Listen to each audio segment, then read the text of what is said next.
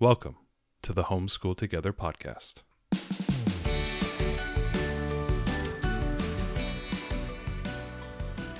Where one working mom and a stay-at-home dad help you navigate the nuts and bolts of the growing and dynamic world of homeschooling.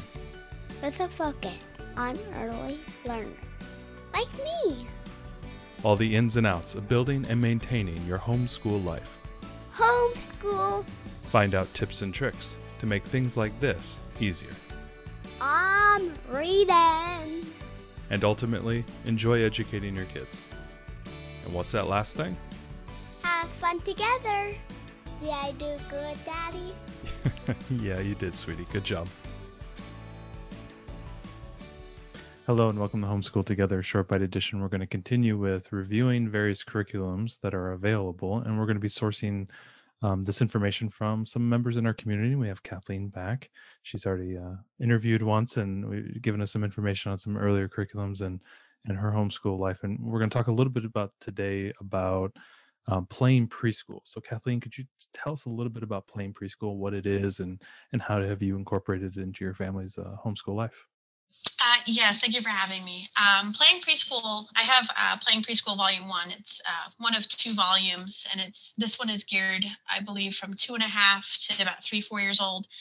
And with this one, it's structured in units. So I believe there's 19 units in Volume 1, and each unit spans about 2 weeks. I think the first one is colors, if I'm not mistaken, for example. And you have a picture book that's associated, or a few picture books that are associated with some of the lessons, and you read it and it tells you how to work through it with your child and how to kind of get their critical reading skills engaged by having some question prompts that you can ask your child while you're reading or before you're reading, or whatever that lesson is about that book. And you also have a educational activity that you do that kind of ties in with the unit. And then you have a more enrichment activity that you can do. So there's generally 2 activities per day that you can choose from. We generally choose whatever is easiest to do that day. When we do pick it up, we don't use it as a strict, every day we're going to do it. It's more of a resource that I use for my 3-year-old as a fun way to engage with him. And he actually has a speech delay. So I picked up this program as a way to kind of engage with him more one-on-one, because it has a lot of prompts and a lot of really good picture books associated with it, with the units. And it helps me get him to communicate with me with, using this curriculum as a tool. The great thing about this that I actually really love is their morning time section. So it has like a calendar time, kind of circle time layout in the beginning.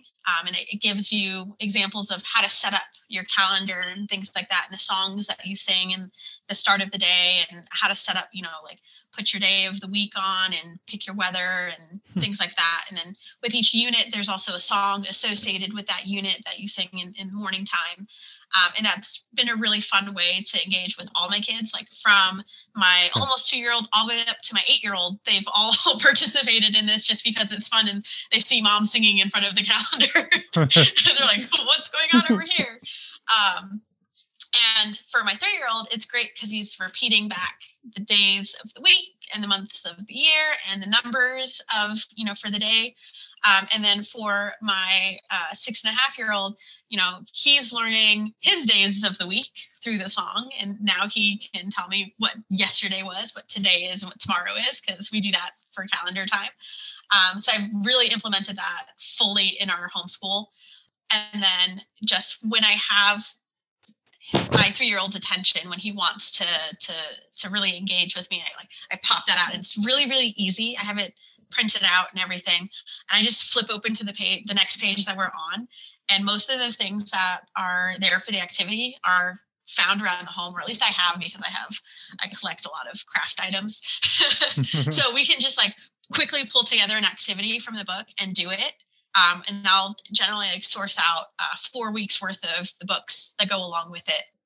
And that way, when he's ready, I just pull the book off the shelf, because you read it a couple times sometimes. And then we'll just read through it. And he's had a couple favorites while doing this. And so I've had to discreetly hide them when I have to return them back to the library. And then I like rotate out the next set of books, and then he finds his new favorite, which is also really great because it has me reading to him, and it has his interest in actual books and being read to. And it's really like brought up his endurance with sitting and listening. No, that's a great skill. I noticed with my 2-year-old, she's starting to want to like emulate her sister doing schoolwork and drawing and writing and doing artwork. So that's a great way to, it seems like it's a great way. Ariel's Googling it right now. She says it was about $40 ballpark on cost for the curriculum. I would say they have sales throughout the year. So I got it on sale for, I want to say 20 something when I got it. And this is a print book or is it a digital book? It's digital PDF. Okay, you cannot get it as a physical, yeah. Okay, but you can print it off. That's fantastic. So that's, I mean, it sounds like, incorporating your kid, one of your youngest, with all your other kids can kind of cultivate a real nice learning environment, kind of, ease that toddler into being into the learning environment. Well, it's kind of nice too, because your toddler usually is the one that's following after your olders for your older to come sit down and do the toddler's activity. It's cool. Yeah, it's cool, and I like structure. Yes, and I love structure, and this gives me like a structured way to like interact with them. And it's super easy. Like I have it just laying out in my school area, and anytime he even shows remote interest, I literally just grab it, open it, and then off we go because it's so easy to implement. Well, it sounds like a really nice opportunity. It even sounds even earlier than the Blossom and Root. It is earlier because they're saying 2.5 to 5 years old is what they say on their site. So from my brief Googling. Yeah, so it sounds like a great opportunity for people to incorporate something with a younger child. So thank you so much, Kathleen, for coming on and sharing this cool little curriculum for really, really young kids. Yeah, great. Yes. Thanks so much for joining us today and making us a part of your homeschool journey. Please engage with us on social media. Join our Homeschool Together podcast group on Facebook and find us at Homeschool Together Podcast on Instagram. We'd love to hear your feedback, questions, and recommendations. Until next time. Happy homeschooling!